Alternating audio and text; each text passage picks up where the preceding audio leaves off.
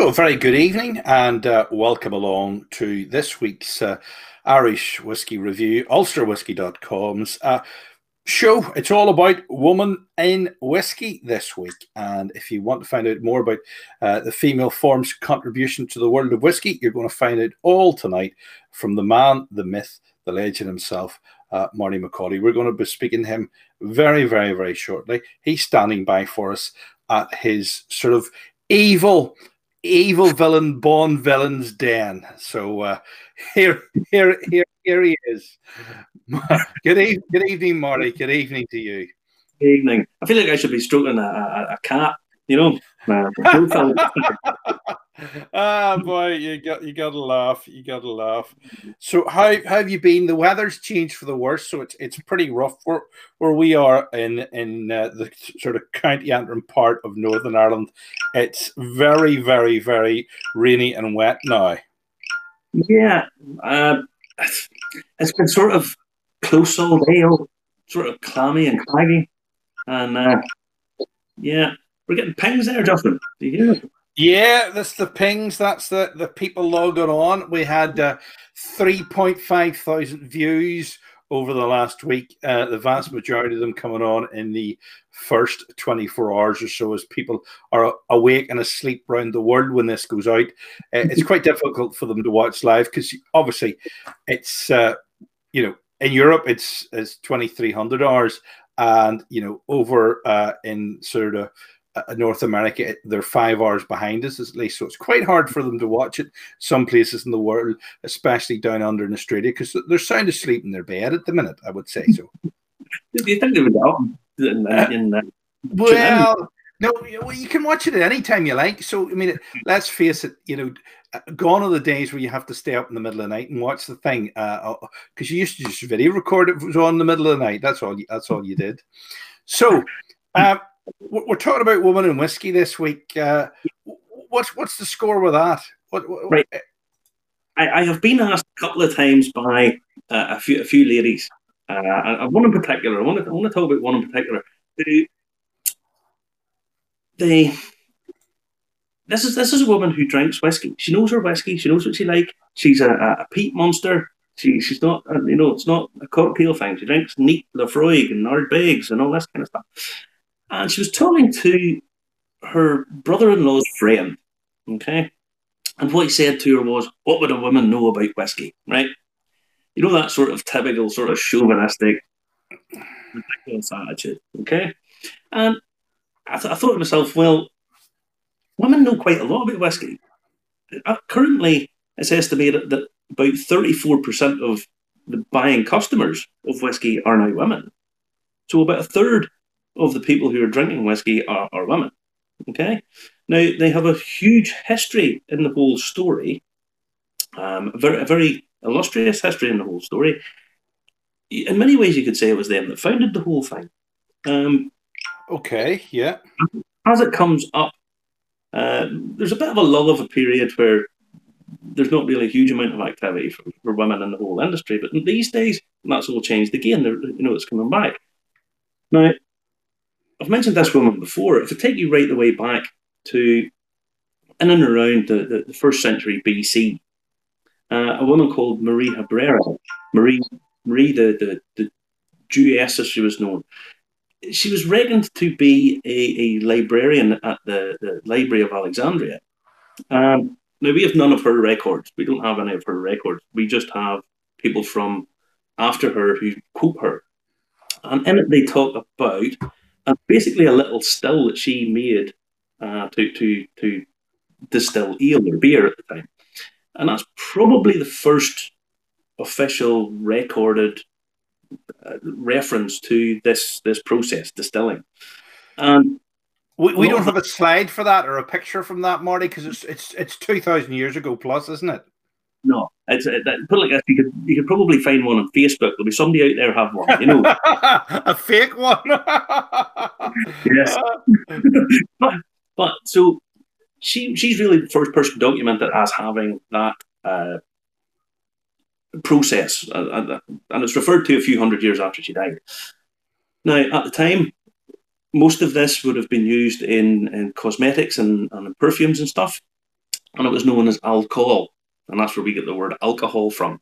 Okay, now so that's really the very origins and basically the first references to distilled spirits way back in Egypt at the time. Now, if you skip along over the history, you come to the making of beer and that kind of alcohol. This was a domestic chore. Now, while the men were out in the fields or away fighting battles, the women ran the houses, and this would have been a form of cooking. Now, probably distilling came to the British Isles via monks. That's where they reckon it's come from. It came from the continent and came across to the British Isles. Now, women would have made alcohol at home as a medicinal thing, as something medicinal, because obviously a bit like this old doll. Would she have done that sort of thing? She done it on a bigger scale a bit later on. Yeah, she well, she done it on a much bigger scale. But what they would have done was they'd have made whiskey for all manner of ailments. I mean, you have to remember there was no medicines back then, so they weren't. This was basically the only cure they had. So they would have made it up in the house or on the farm as a domestic chore, if you like.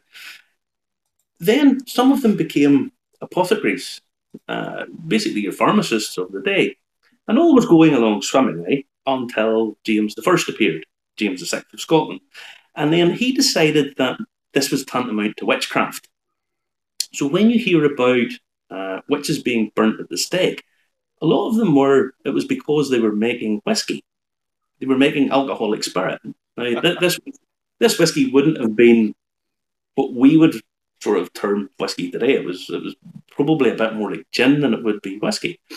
But there was 4,000 witches executed in the British Isles because of this witchcraft. And it's in part to do with the fact that they were making the spirit. They were the ones who were doing the distilling. So it was basically totally prohibited for women to do.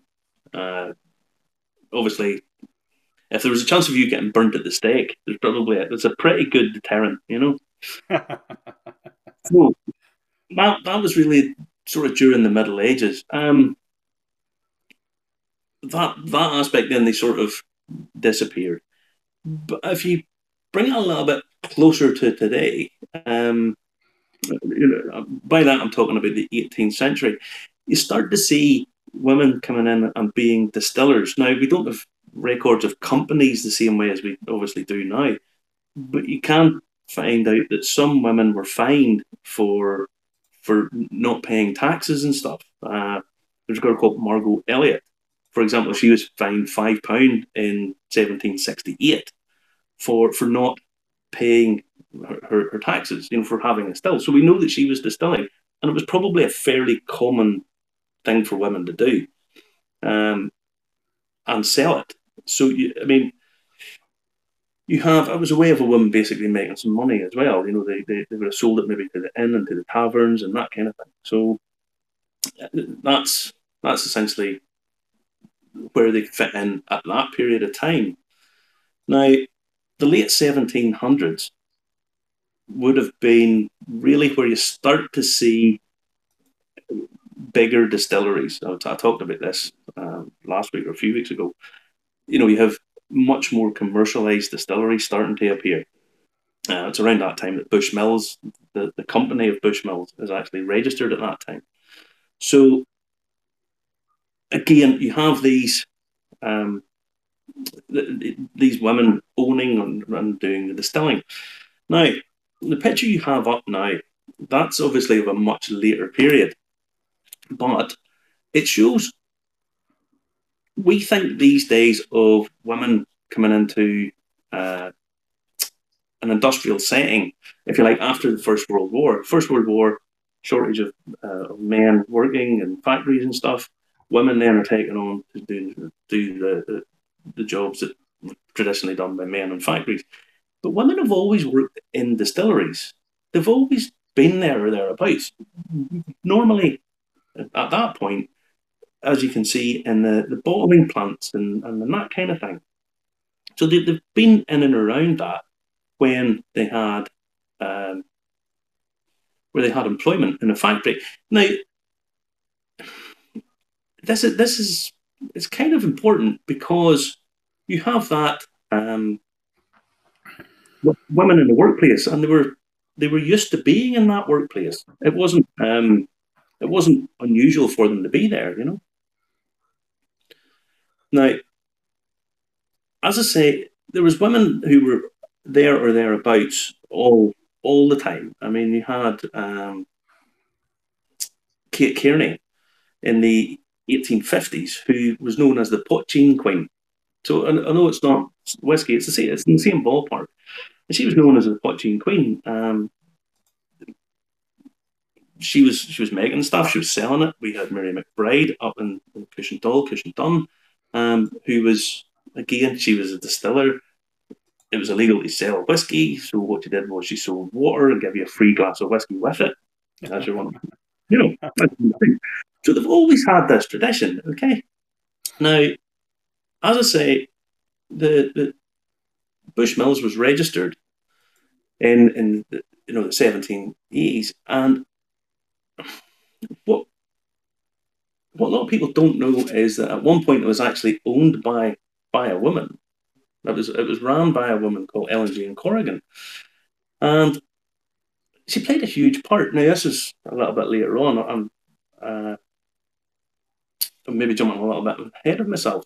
She was the woman who brought electricity into Bushmills. She was the woman who took Bushmills across, where you see a bottle of Black Bush, you see it always says about these medals, which they won some of the world's fairs.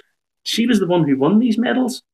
You know, she upped production at Bushmills from 80,000 gallons a year to 100,000 gallons a year. So you had, you know, again, this is all important. I'll get back to women who owned distilleries, because during the 19th century, and I'm talking primarily about in the US at this point, you had sort of the Wild West and the sort of frontier, if you like, sort of the New World. And you had all these new saloons and bars and, well, to be honest, brothels as well.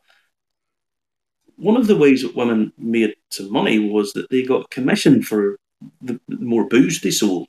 So the selling of whiskey, it was reckoned that in the States, there was many, many more shots of whiskey sold by women than actually by men. So again, it's all part of the trade, all part of the whole thing. Now, globally, in the sort of late 19th century, early 20th, you had a movement about temperance. They were wives, as I'm talking about here, were really fed up of their husbands going away to the saloon, getting drunk and going to brothels and all that kind of thing. You can understand why. So there was a big push. There was a big push for temperance, outlawing of alcohol, getting rid of alcohol, getting rid of the booze. So women then came on board with primarily the Catholic Church to say they wanted alcohol banned. Okay, and that would then keep the men at home, if you like, and whiskey booze. Now, there was lots of graphics of women smashing up, and women did this. They used to go around and smash up whiskey kegs.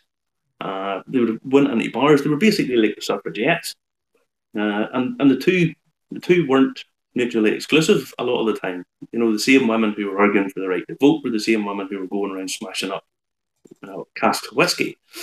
So obviously, as I'm sure you're well aware, Justin, they got limited success over here, but they got plenty of success over in the States, where they got prohibition brought in, the Volstead Act, which brought in the banning of alcohol and the sale of alcohol.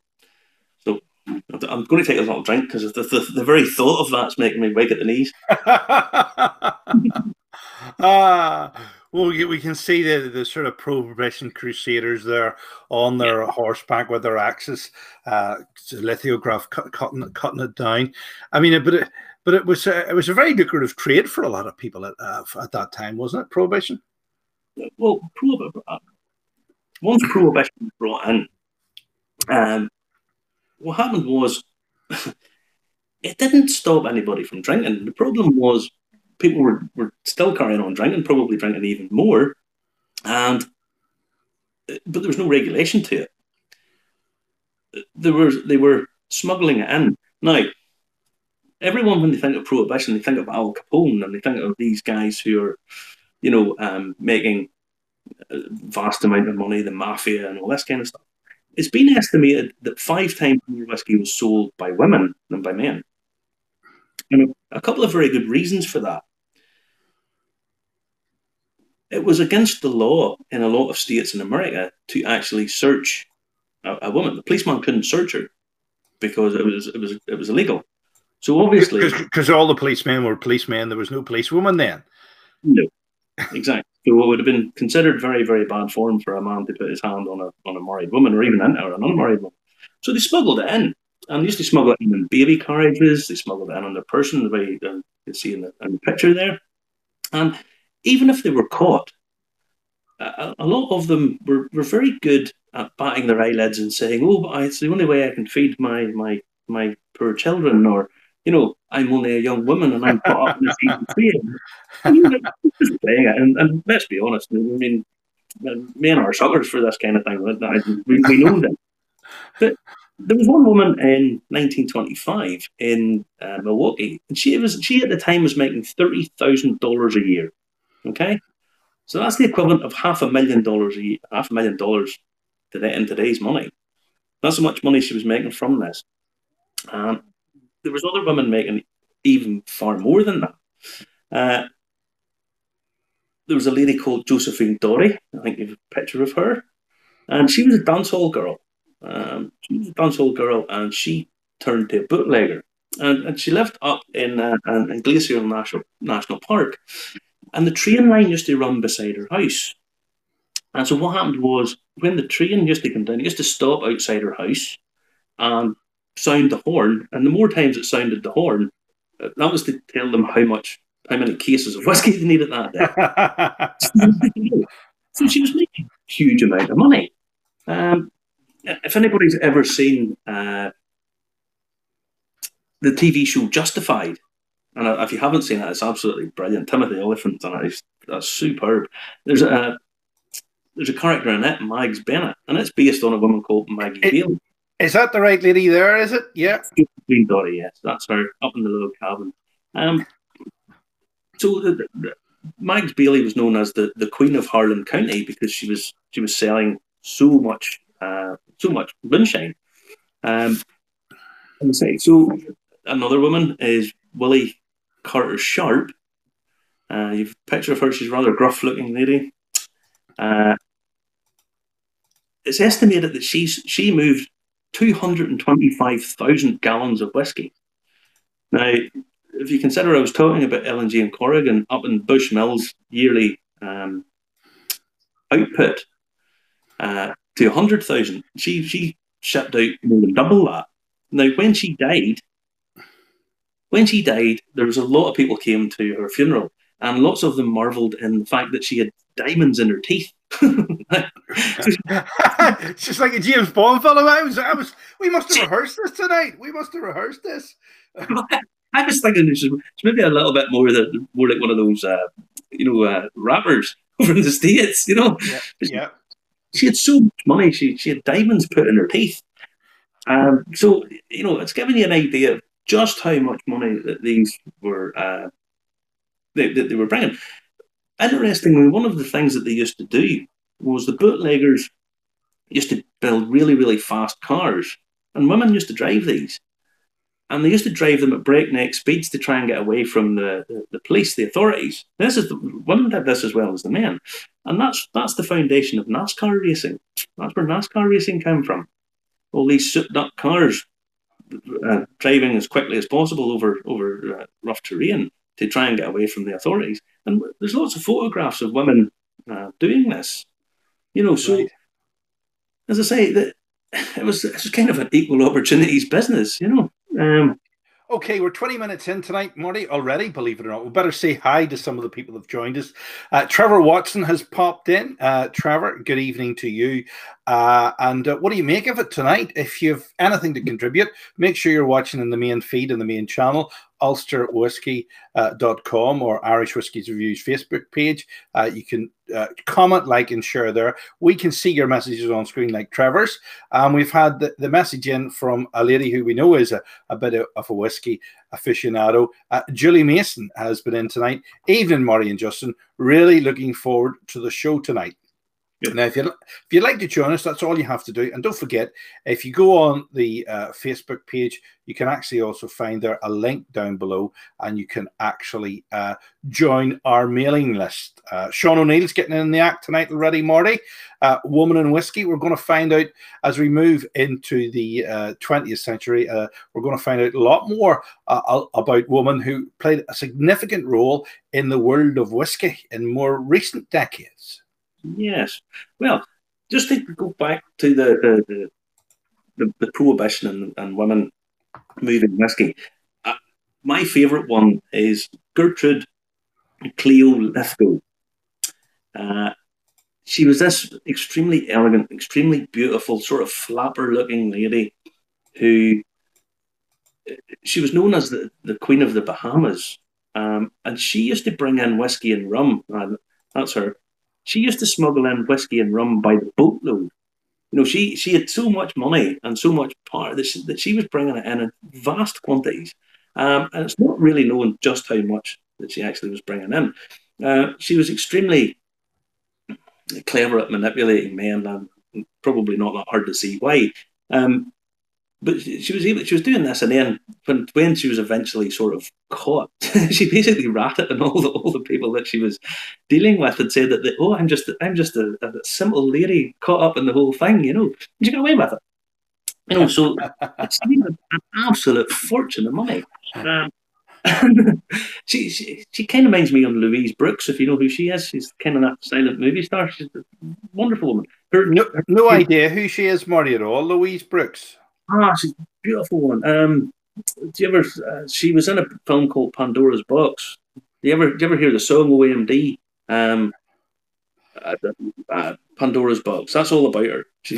Vaguely. But no. So again, she was kind of the queen of the whole thing. She was kind of like a female Al Capone. She was bringing in huge quantities of proper good alcohol. You know. So that's really the prohibition done.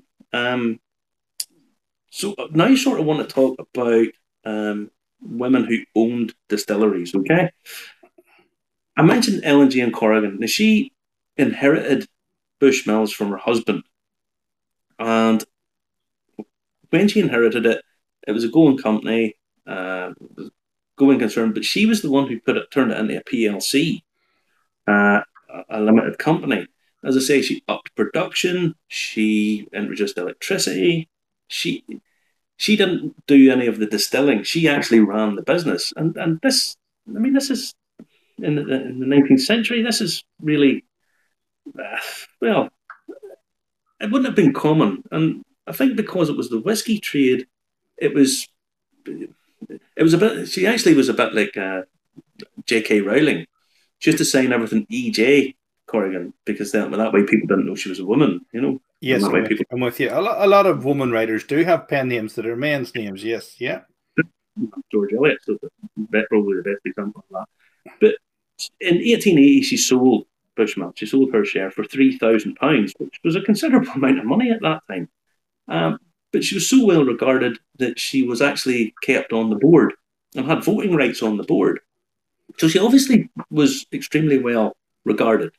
And in that regard, that would have been unusual in and of itself. Okay. Now, some of the other distilleries. So we've done Bushmills. Okay, Bushmills. Tullamore Dew. Tullamore Dew at one point was owned by a woman, Mary Ann Daly, who is not known an awful lot about her, but she owned it. She probably didn't run it, but She the fact that she owned it and had it, she must have been running it on some level. We're not too sure about what she'd done, but I mean, it was owned by a woman. But the woman I really want to talk about with Tullamore is when Grants took over Tullamore Dew. The CEO of Grants was a girl called Stella David. And she was the person who green lighted the 35 million euro budget and expenditure for the new Tullamore distillery. Now, if you get a chance to go down there, it's a fabulous place. And I mean, how much more involvement could you want from a woman in industry? The fact that she was the CEO, the fact that she green lighted a massive project, really a bit before anybody. That's her. Apparently, she's a big darts fan. I read in an interview. She's a big what fan? Premier League darts. All right. She wouldn't remind you of someone who's your normal darts fans normally in a Millwall top and a pint of beer. I don't know about that. If you've seen darts matches now, they're a bit of a fun fest. Now, getting plenty of your messages in tonight. Keep them coming, guys. Remember to go on the main website and do it from there. So, Peter McCabe wants you, not me, Marty. He wants you to sing Pandora's Barks for us. No. That would be a no, Peter. If Peter would like to do a recording and send it in, I will play it next week, possibly. Would we, Justin? Would we get away with that? No, I think Facebook would definitely cut us off if we did that. You know, we don't want to get cut off. We don't want to get cut off. So we can't play the Joan Lee Hooker song "Women and Whiskey." Unfortunately, well, we would on some platforms we can. I'm going to. Hello. I've just sneezed. Sorry about that. Coronavirus. Oh, he's got coronavirus. No, too late now. I'm too sneezed. It's probably a reaction to the antibiotics I'm on to try and curb my double root canal from exploding out the side of my mouth. I know a guy that happened to. And now, another woman I want to talk about. This woman's quite important too, Mary Dowling. She was a whiskey producer in the 19th century in Tyrone in Kentucky. Yes, named after our Tyrone over here. Now she took over a Waterfall and Fraser distillery, and when she took it over, it had already been producing whiskey in the name of these were the people who had founded it, but she took it over along with her husband as well. Now, one of the things that she did was she moved production from Kentucky to just over the border. So this was in and around the Prohibition era as well, and she moved it just across the border from El Paso into Juarez, and was able to smuggle it in across. If you've ever seen Breaking Bad, well, you know all the sort of bandits live down in El Paso, you know. So one of the interesting things about her was that two family members who didn't run the distillery, they set up a whiskey distillery and wanted to trade under their surnames, which was Waterfall and Fraser. So she went to court to say, well, we own that brand. And she won, which was one of the first times that this sort of legal recognition of a brand appeared in sort of in US law. It meant that the two guys who were trying to basically make whiskey in their own names weren't allowed to do so, which is kind of a very big thing if you think about it. You know, that sort of copyright law being enshrined in various different ways. So, I mean, in its own regard, that's really quite a significant point. Now, we're going to talk. Hold on before we go there, because you've been hit with questions tonight, thick and fast. I will tell you this first. Helen Mulholland Bushmills First Lady of Hall of Fame. What do you know about her? Do you know anything about her? Listen, Marty, these guys are sitting on the internet Googling this, and they know that you don't have an earpiece in like me. You see, I have an earpiece in. That's just so I can hear Marty. But Marty doesn't have any help. He doesn't have any help there at all. All he has is... Listen, I've even done research for this week. I've even Googled about myself to find out some stuff. Honestly, I've actually done preparation work for this week. That's how serious I'm taking it. Well, you have to take it seriously if like 3,500 people are hanging on your every word. But listen, before you answer that, we'll put this up on the screen. And remember, if you want to get in touch, all you need to do is do it on the main site, which is this site here. Facebook.com Irish Whiskey Review Live. We can then see it. If you comment on one that's been liked or shared, we mightn't see it because of privacy settings, okay? And if you think privacy exists on the internet, think again. So Frank Heron is sitting in the awning of a camper van with all the children and grandchildren in their caravans, having a wee whiskey, watching the show. We have the wagons in a circle. I like the Conestoga wagons. Frank, aren't you just down in Fermanagh? Anyway. It's the Sioux game. Yeah, something like that there. So listen, answer that question for Jonathan McCullough, because we're halfway through the show tonight and we've hardly mentioned any of the modern ladies yet. And I'm going to talk about Helena Hall and all the other modern ladies in a little bit, because I want to kind of keep it on the timeline, just keep it on that sort of chronological time.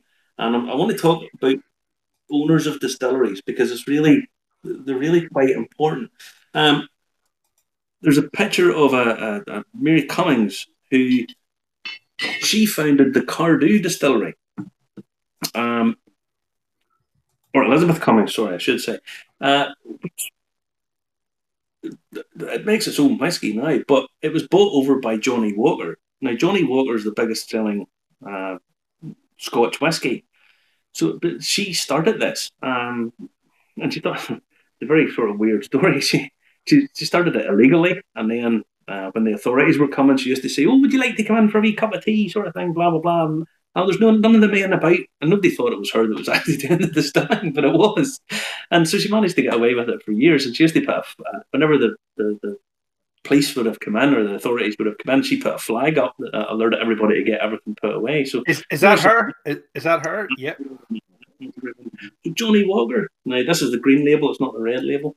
But I mean, she was the founder of the Cardew Distillery. Let me think. Who else? Marjorie Sutherland. She inherited the Dalmore Distillery. And Dalmore, if you've seen that, it's the one with the big stag's head on it. Her father and brother tried their damnedest to bankrupt the thing.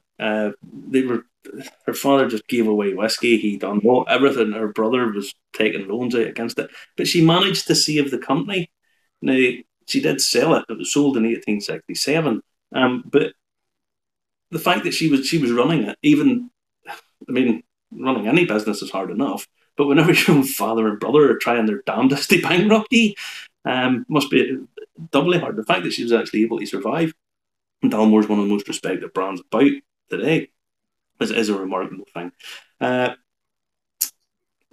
just having to take down here. Marjorie Samuel, something the woman's name. If you ever seen Maker's Mark, I don't have a bottle of it. I sort of thought I would go and get a bottle, but couldn't really be bothered today, if I'm honest.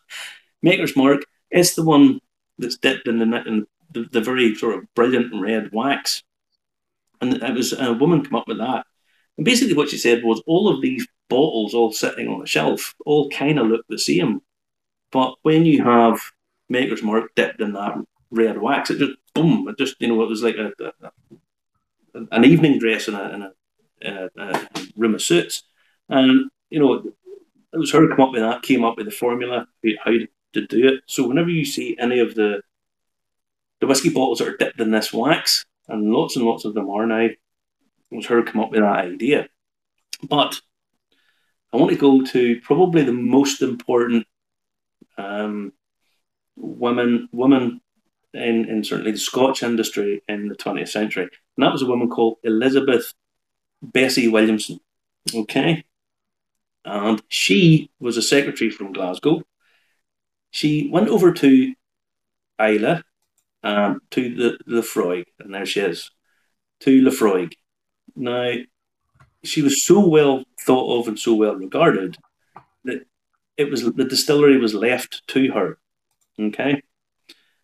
She apparently she was an extremely kind and very, very generous and lovely boss. She used to lend her employees money. She'd have given them money if they were in hard time, if something had happened at home, etc., etc.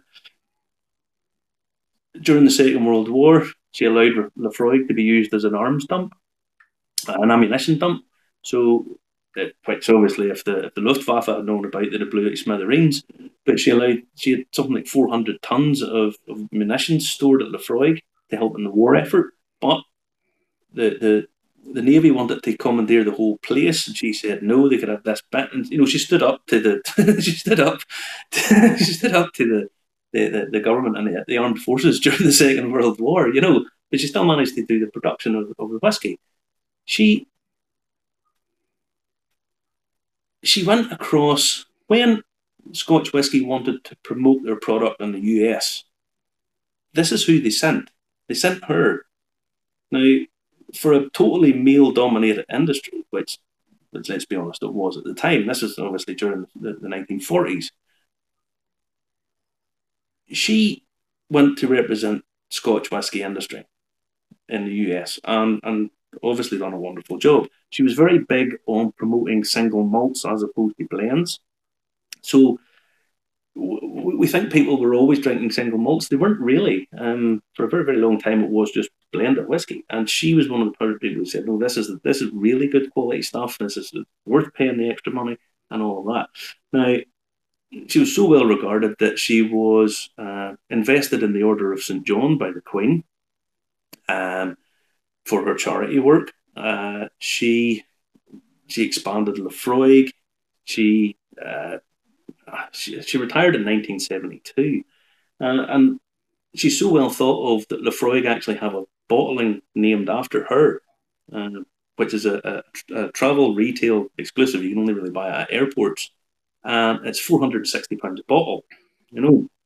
So is that you coughing there or sneezing again? Was it? No, no, it wasn't. It must have been an artifact on the internet. I didn't make any noise there at all.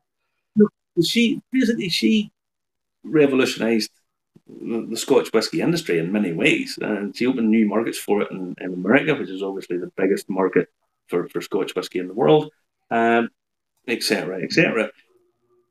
She's often labelled as being the first woman to own and run a Scotch whisky distillery. That's not true. She's not even the first woman to own Laphroaig.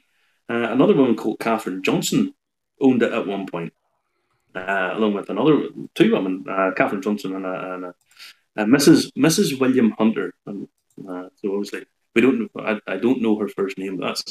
These two women owned Laphroaig. Just up the road, two sisters, Margaret and Flora McDougall, owned Ardbeg. A woman called Lucy Ramsey owned Port Ellen, all on Islay. So you begin to see that women owning distilleries and running distilleries wasn't the norm, but it wasn't uncommon. It was a fairly acceptable thing, And I think it probably comes from the fact that these women were very good at what they did, but it was also seen as sort of traditionally being a kind of a woman's thing for making stuff. You know what I mean? Something akin to a domestic chore, Now, we'll get up now to the likes of Helen Mulholland down in Bushmills. Good, because Jonathan McCulloch was asking that. Time is flying tonight, Marty. We're 2/3 of the way through the show tonight. We're 40 minutes in. Can you believe it already? And it's such a history lesson.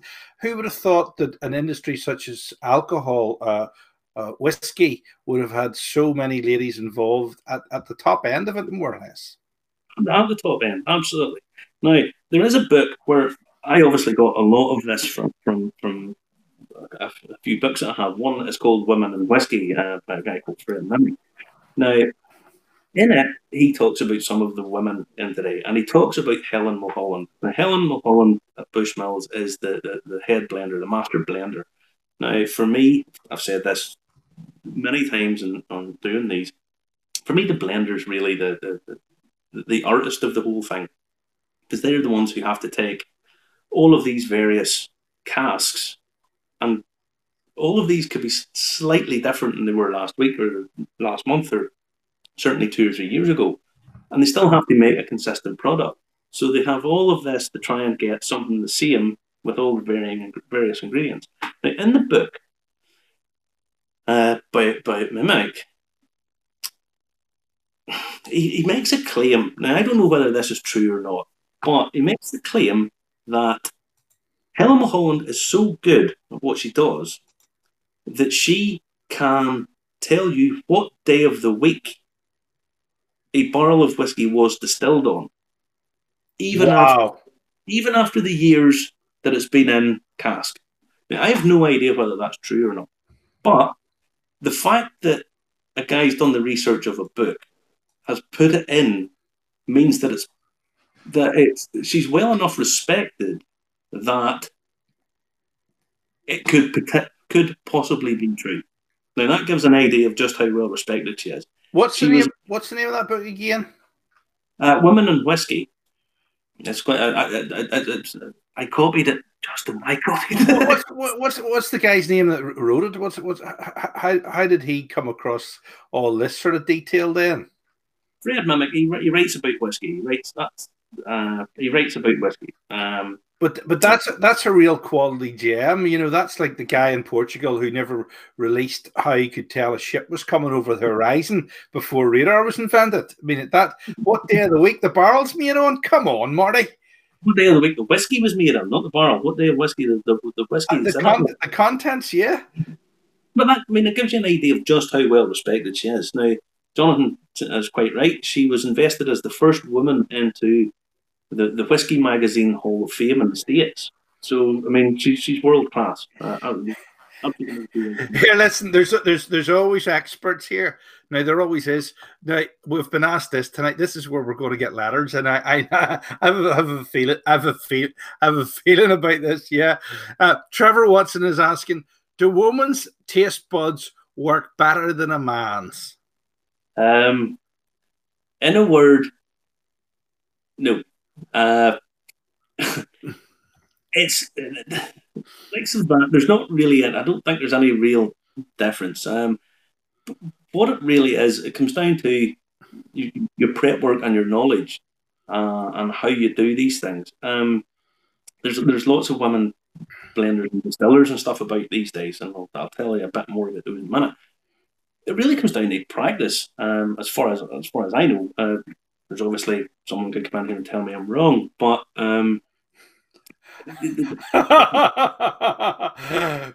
please don't, unless you're an oral refractory surgeon, because we don't want any charlatans on this show. I'm wrong once, but I try and not make a habit of it, you know. I know. Listen, Julie Mason's actually saying that book is an excellent read. Yes, this is where you can get the book. Honestly, we're not getting affiliate money here. We're not getting a pound for every book sold, but there's the link to the book in the UK. It's probably a different link on Amazon. It'll say, are you in Italy? And it will bring it up if there's an Italian version of the book in Italian, which there might very well be, because most books are translated these days. But I can't see that, because obviously I can only go on amazon.co.uk. I can't even go on amazon.com, because obviously a lot of the stuff I want sent from the States you can't get here, because we were trying to get a something off National Geographic, and we couldn't even get it here. No. I'm going to have to circumvent something to get that off the National Geographic. But But I have ways and means, Justin. I have ways and means. So we've about 15 minutes left tonight, and we're going through the more recent stuff now. Arwa, have we got to that point yet? No. We're doing the recent stuff. We're doing all of it.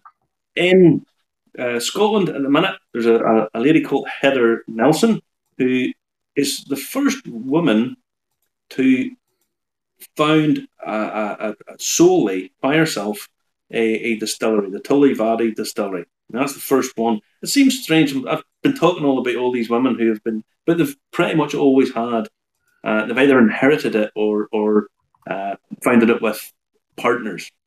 Because a lot of the time, women didn't necessarily control the money, so their husbands or something would have been part of that. She's now founding her own distillery from scratch, which, round of applause, good girl. Well done. I congratulate you for that. We have the reason Jim Beam's here. Jim Beam, best-selling bourbon in the world, found it on land given by a woman. Woman inherited the land, and she gave the land which the distillery was built. So without her, they wouldn't have had it to start with. JJ Corey. Okay. This is the Chapelgate Distillery. Got a girl called Louise McGinn, who is a bonder and blender. So she started this up again. It's another one of these harking back to the past. So she's doing that. I'm going to get my tour glass out. The whiskey glass, the Irish whiskey glass that I have shown a couple of times. That was designed by a woman called Rosie Goswell, who that's her design and product. So she's there. This week, a girl called Catherine Condon has been elected. Oh, I didn't even touch on all the advertising. No, you didn't, but you did mention Jim Beam there. You did mention it. Obviously, Bette Davis there. I want to talk quickly about the advertising. For a period during the 1960s and 70s, 50s, 60s, 70s, it was all, a man sitting with a Scotty dog and Heather in the background drinking whiskey and possibly his wife cooking dinner in the background, or some. In the 1970s, it was all some sort of dolly bird with the blonde hair looking admirably up at a man drinking a whiskey, just utter nonsense. So I seen this Bette Davis and I thought, women drinking a cigarette and drinking bourbon, yeah, that's my kind of, Somebody said it was her favourite actress. Betty Ward said it was her favourite actress, actually. I didn't actually mind her in that one where she was the movie star whose shadow had gone away, and she had a sister that was a movie star. It was a rather weird one. They're finding the beach dead at the end or something like that. They're weird movie, but very good. Brilliant. Whatever happened to Baby Jane? Yes, that's correct. Brilliant. I'm just reminded of a quote there by one of my favourite people in history. Never mind the films. Tallulah Bankhead. She said at one point, my father warned me about men and booze, but he didn't mention anything about women and cocaine. But I just checked the time. I don't have much time left. Getting back to some of the more names, as I say, Catherine Condon has been promoted to a distiller in Irish Distillers. She was partly responsible for the Method and Madness range. I know there's another distiller down there called Deirdre O'Carroll. She teaches in the Irish Whiskey Academy. Beautiful girl, really, really lovely girl. You have Rachel Barry, who is a master blender for Brown Forman, and they own 3 distilleries in Scotland. You have Marianne Eves, who is a master distiller for the Castle and Key Distillery. You have Becky Harris, who opened the Catochin Creek Distillery in Virginia in the US. Over here, you have Fiona Boyd Crawford, who, along with her husband David, really nice people. They make Short Cross gin, but they have whiskey laid down, and I know it's ready. I know it's aged long enough. It's just they haven't released it yet, but it's coming, and it'll be really good quality. So she's involved in it. One of the aspects that you might be a little bit surprised to know is the cooperage. Where they make the barrels. There is there is actually a reference to a distillery over in the US back at the turn of the last century, where women were making barrels. But this would have been heavy. This is heavy enough work. But the Diageo now have said that these two ladies are being trained up at the Campus Cooperage in Alloa, Angela Cochran and Kirsty Olczyk. So I hope that from this, and I know this is not authoritative, there's lots and lots more you can be taught, and I'm probably missed out women today and women, but you go to any of the distilleries and women guides are there. There was about 2 separate shows in this, Marty. There was so much information in this, I mean, Michael Matthews is saying every day's a school day. Great stuff. There was so much more to this than even I imagined there was going to be. You can go on. I mean, honestly, women these days, obviously, in pretty much every industry, but in the whiskey industry, they make up a third of the people who are drinking it. They are opening distilleries. They are overseeing new companies. They are in charge, and some of them are doing all the branding. Some of them are making the barrels. They're doing blenders, distillers. They're doing all of this, and they're on. I mean, you're flashing through photos, and there's some great branding that was seen there. Look at that one. I mean, that was inspired. That one, they did it for Game of Thrones. They did White Walkers for Game of Thrones, and they come up with Jane Walker rather than Johnny Walker. It was fabulous, that. And that's it. So whenever I started off talking about that sort of chauvinist. Well, I could swear, but I'm not going to. Talking about what the women know about whiskey. Now, I've only had an hour, but I'd like to think that anybody can walk away now and say women know an awful lot about whiskey. Probably an awful lot more than ignorant, chauvinistic men, to be quite honest with you. And to all, especially to all the Lafroig drinking women out there, I salute you wholeheartedly. Okay, Marty. So we've got about 8 minutes left. What have we not covered about women and whiskey that we should have covered then? I think with put like this, we could go on, but there is still that sort of stigma about whiskey being, a macho drink and not being a feminine drink and so on. And it's just utter nonsense. Absolutely. That I poured that from this, and I got this. This is a distillery exclusive from Tullamore. And when I went in, the girl, she was a young girl. She's only probably about 25, was serving behind the counter. And she says, if you want a bottle of this, we have to go up to a secret room up the stairs. I mentioned this before. And she went up, and I was asking her questions, and she knew, boom, boom, boom. She knew her stuff.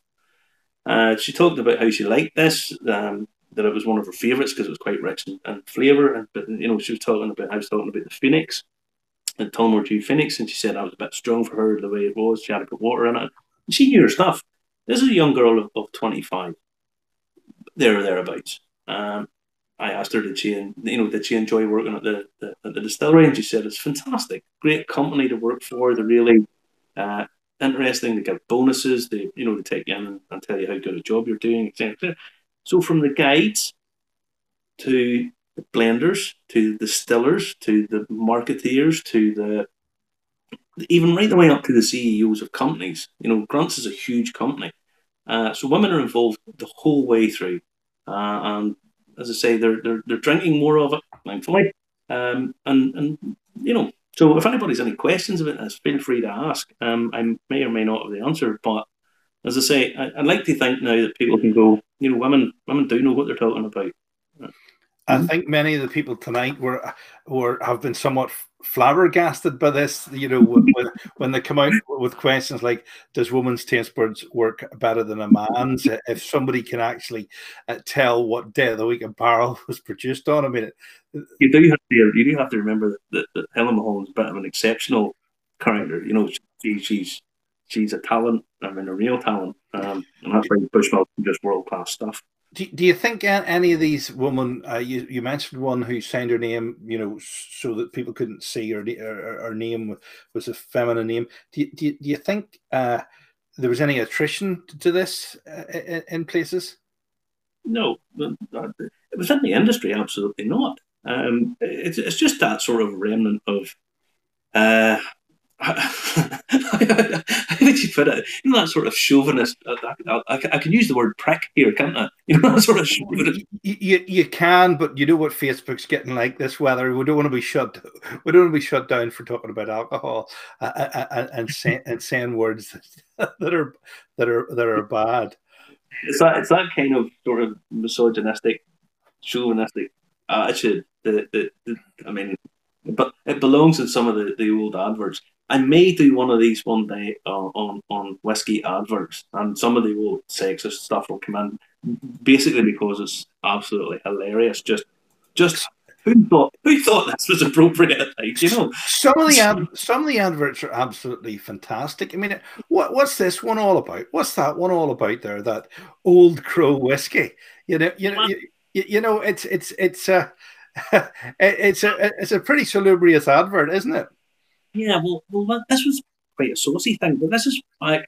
I was talking earlier on about back in the 19th century, back in the 1800s. This was sort of the dance hall girls, the girls that were working in saloons and all that. They weren't all, by the way, they weren't all prostitutes. So don't think that. But lots of them were there just as, I think the Japanese do it quite a lot now, with this sort of feel good thing. No, they were there to basically get guys to drink, and they get commissioned for selling the whiskey. And this is really harking back to that. You know, that Old Crow that, you know, back in the saloons and all, and so on and so forth. And that's all part of the story and part of the history. And to say that a woman doesn't know about whiskey is just ridiculous, absolutely ridiculous. Because I mean, hopefully, I've proven that attitude belongs, I don't know, back in the 1970s. You know.